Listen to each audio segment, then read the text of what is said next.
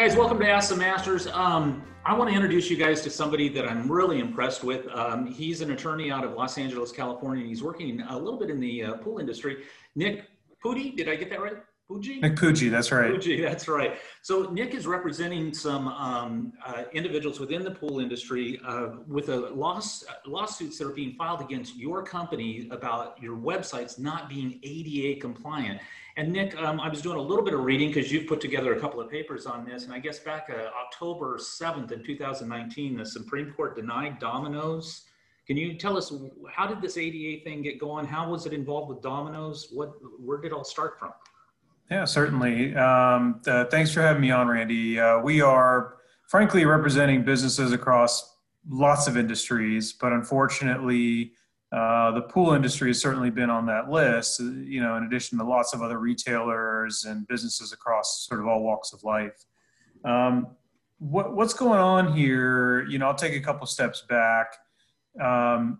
Over the past couple of years, I think it would be hard for anybody to argue that doing business on digital platforms is not very much the normal way of doing business now, right? It's the most prevalent way that we all do business, mostly from a convenience standpoint.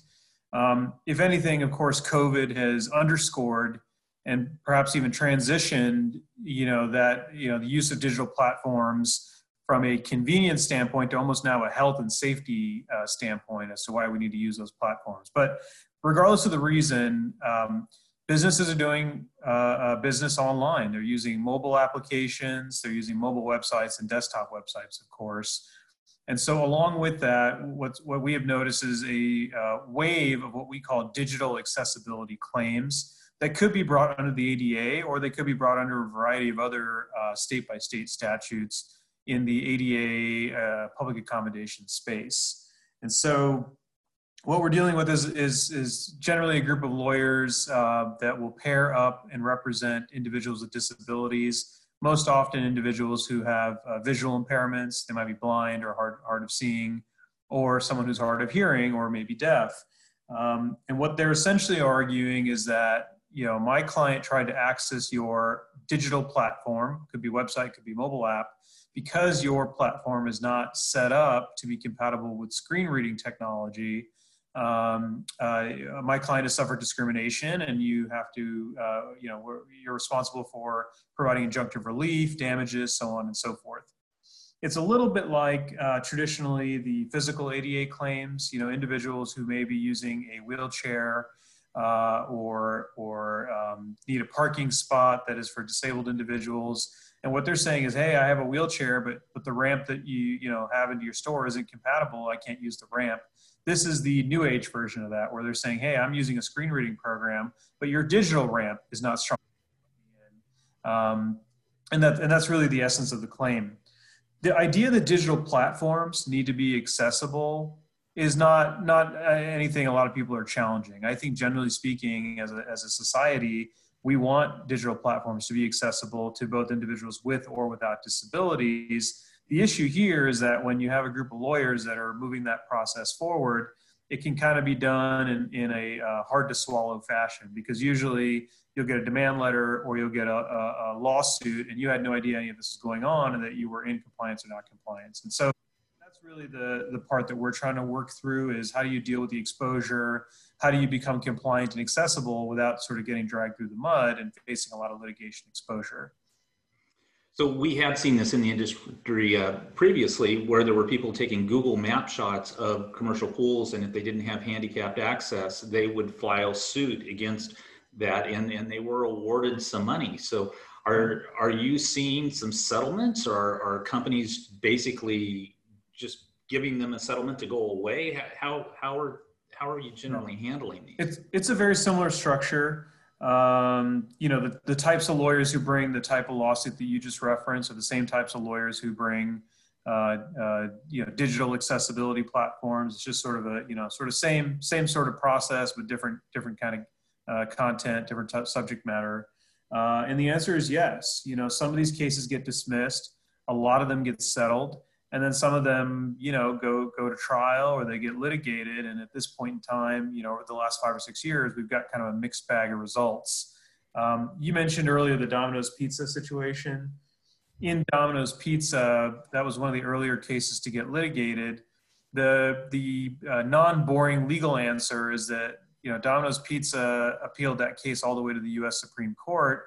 The U.S. Supreme Court was unwilling to review it, which means that the prior second-tier appellate court decision stays intact. And unfortunate for businesses, that decision was in favor of plaintiffs and against the business, in the sense that they said, yes, a website can be a place of public accommodation, and you do need to make some changes to make sure that those digital platforms are accessible to screen reading programs. That's obviously, I'm paraphrasing, but that's essentially the gist of it. And so for the time being, even though there are some wins on the company side and some wins on the plaintiff side, generally where the case law nets out, in my view, is that these cases are generally allowed to proceed for the time being.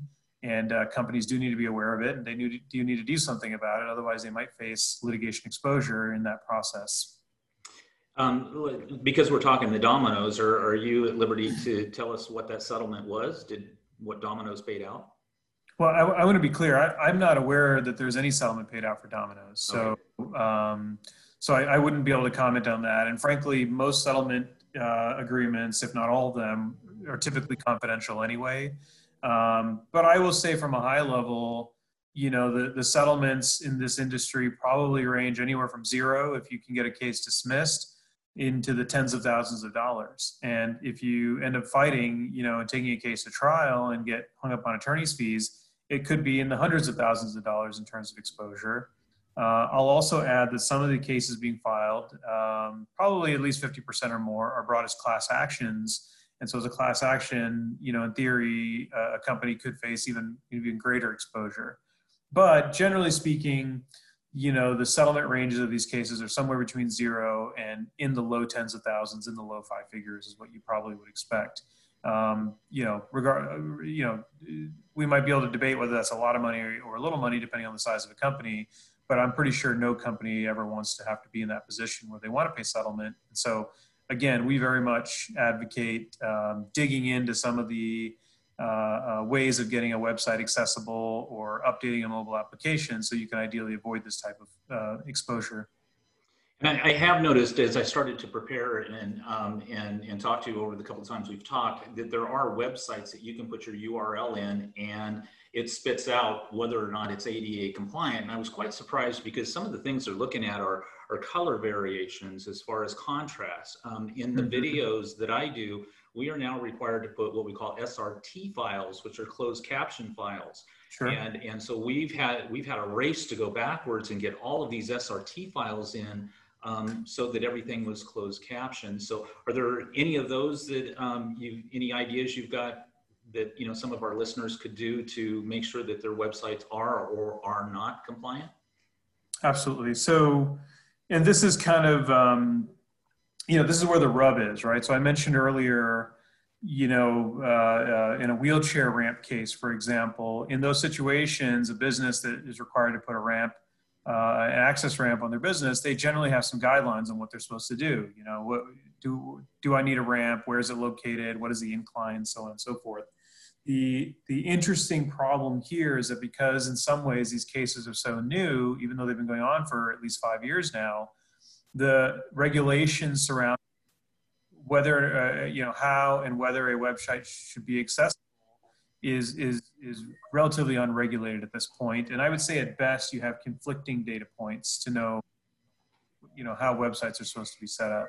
And so that creates, you know, a tough situation, because on one hand, you have a group of law firms that are relatively aggressive in finding targets and going after those targets with claims. But on the other hand, you have a set of standards that is sort of a gray, amorphous space where you don't know which way is up, you don't know which way is right and wrong. And you have lots of different people in the industry giving you different guidelines and goalposts to hit. And so what I will say is anyone who claims to know the answer, you have to question their credibility. But what I can tell you is that in our experience, in at least litigating these claims, along with at this point probably handling hundreds of claims, we have come up with some guidelines that we're seeing over and over again that would help someone prove that their website is accessible, or at least give you enough ammunition to prove, that you shouldn't be a target. And so from a high level, this is my opinion, and there may be technical folks in the industry that would disagree. I think it's really three categories of data. The first data is your signage on your website. Are you giving people a way to find accommodations if for some reason their screen reading programs are not working? Is there a way to get in touch with someone? Often this is called an accessibility statement, pretty widely used as a tool in dealing with these cases and the idea of digital accessibility. It certainly doesn't stop there. The next level is what I believe you referenced, which is how do you test a website for what's called WCAG compliance? So although the standard is still unestablished and there's some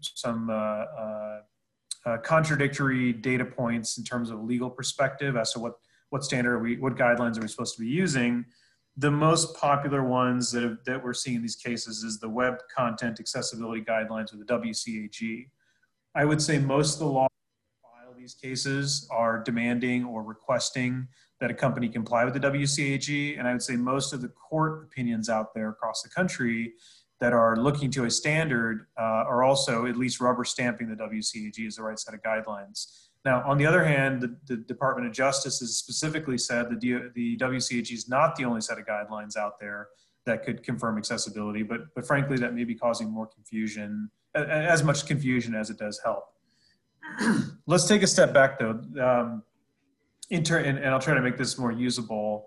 There are a bunch of programs, like you mentioned, that supposedly test for WCAG compliance. Now, is this the right way to test a website from a technical perspective? I don't know, but I will say that they are being used front and center in a lot of these cases, and so it does make sense for a business to at least play with some of these measuring sticks to see how they stack up. And so that is one certain way to do it. And there's many on the market. There's probably at least 10 or 20 of these WCAG scanners on the market. And so that may be the second set of data points. What we'll typically do after we feel the signage is strong on a website is to do some testing with a variety of different scanning tools. And then based on the results of the scanning tools, we can advise a client on things they can do to either recode their website or add additional technology. And then the third set of data points is what's called manual testing, which is really, what you're saying is, I don't really have another way of testing your website other than just running a screen reader on your website and see how it does. And so we will certainly encourage clients to also engage in some level of manual testing so that by the end of that process, they've got a variety of different data points. Because the standard is very unclear, they've got to go above and beyond and create lots of, variety of different data points to prove that their website's accessible. You want to have good signage, you want to have strong automated scan reports, and you want to have good evidence of manual testing. And so that's really a high-level version, at least as lawyers, what we've been encouraging clients to do in order to make either help them deter or be in a position to diffuse these types of cases. And I definitely agree with you. I've got very different results when I went to those scanner tools.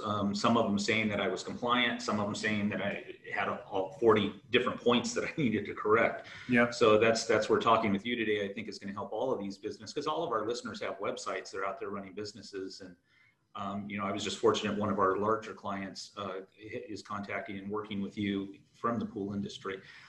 This is great news. If in fact you get one of these notices in the mail, which is a little daunting for people in the pool industry, sure, how would somebody get a hold of you?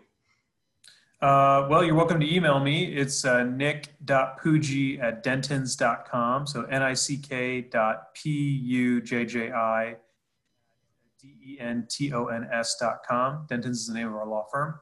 Or I'm easy to find on the web. If you just Google my name, Nick Pujji, they should be able to find my bio as one of the first links. And we are absolutely happy. If someone does receive a demand letter, we are pretty good about advising, which demand letter can be ignored, which demand letter can be, which needs to be responded to based on the data that we have. And furthermore, if they are getting attention from some of these law firms or other types of claimants, we can get them going on their website compliance and give them something easy and digestible that will, we believe, significantly reduce their exposure profile. And so happy to help. We never wanted to be necessarily the website gurus, but based on our existing clients that began to get targeted with these cases and trying to employ some of our tech savvy abilities, we have developed an interesting model that we think is both effective and efficient. Wow, absolutely fantastic. Nick, you've been a wealth of knowledge today. I got to thank you for, coming on to Ask the Masters. And I think this is something that's going to hit most of our listeners broadside, that they just don't realize, how these people are coming after websites to become ADA compliant. The simple takeaway really is, if you have a website or a mobile website or a mobile application, you could be a target, unfortunately. And so it does take a moment to step back and at least consider whether you can take some additional steps to increase the levels of accessibility on your website. And then, even if it's not through me, at least if you're thinking in those terms and taking some steps, anything you can do can reduce some of your exposure in this space. Absolutely fabulous. He is Nick Boogee. We are Ask the Masters. I want to thank everybody for listening. Please take a minute to comment below, like us, share this, and certainly share it with all of your friends in the pool industry, because what we want to do is keep building pools and stay out of court. Nick, thanks so much, man. I appreciate your time today. You've been fabulous. You got it, Randy. Thanks for getting the word out.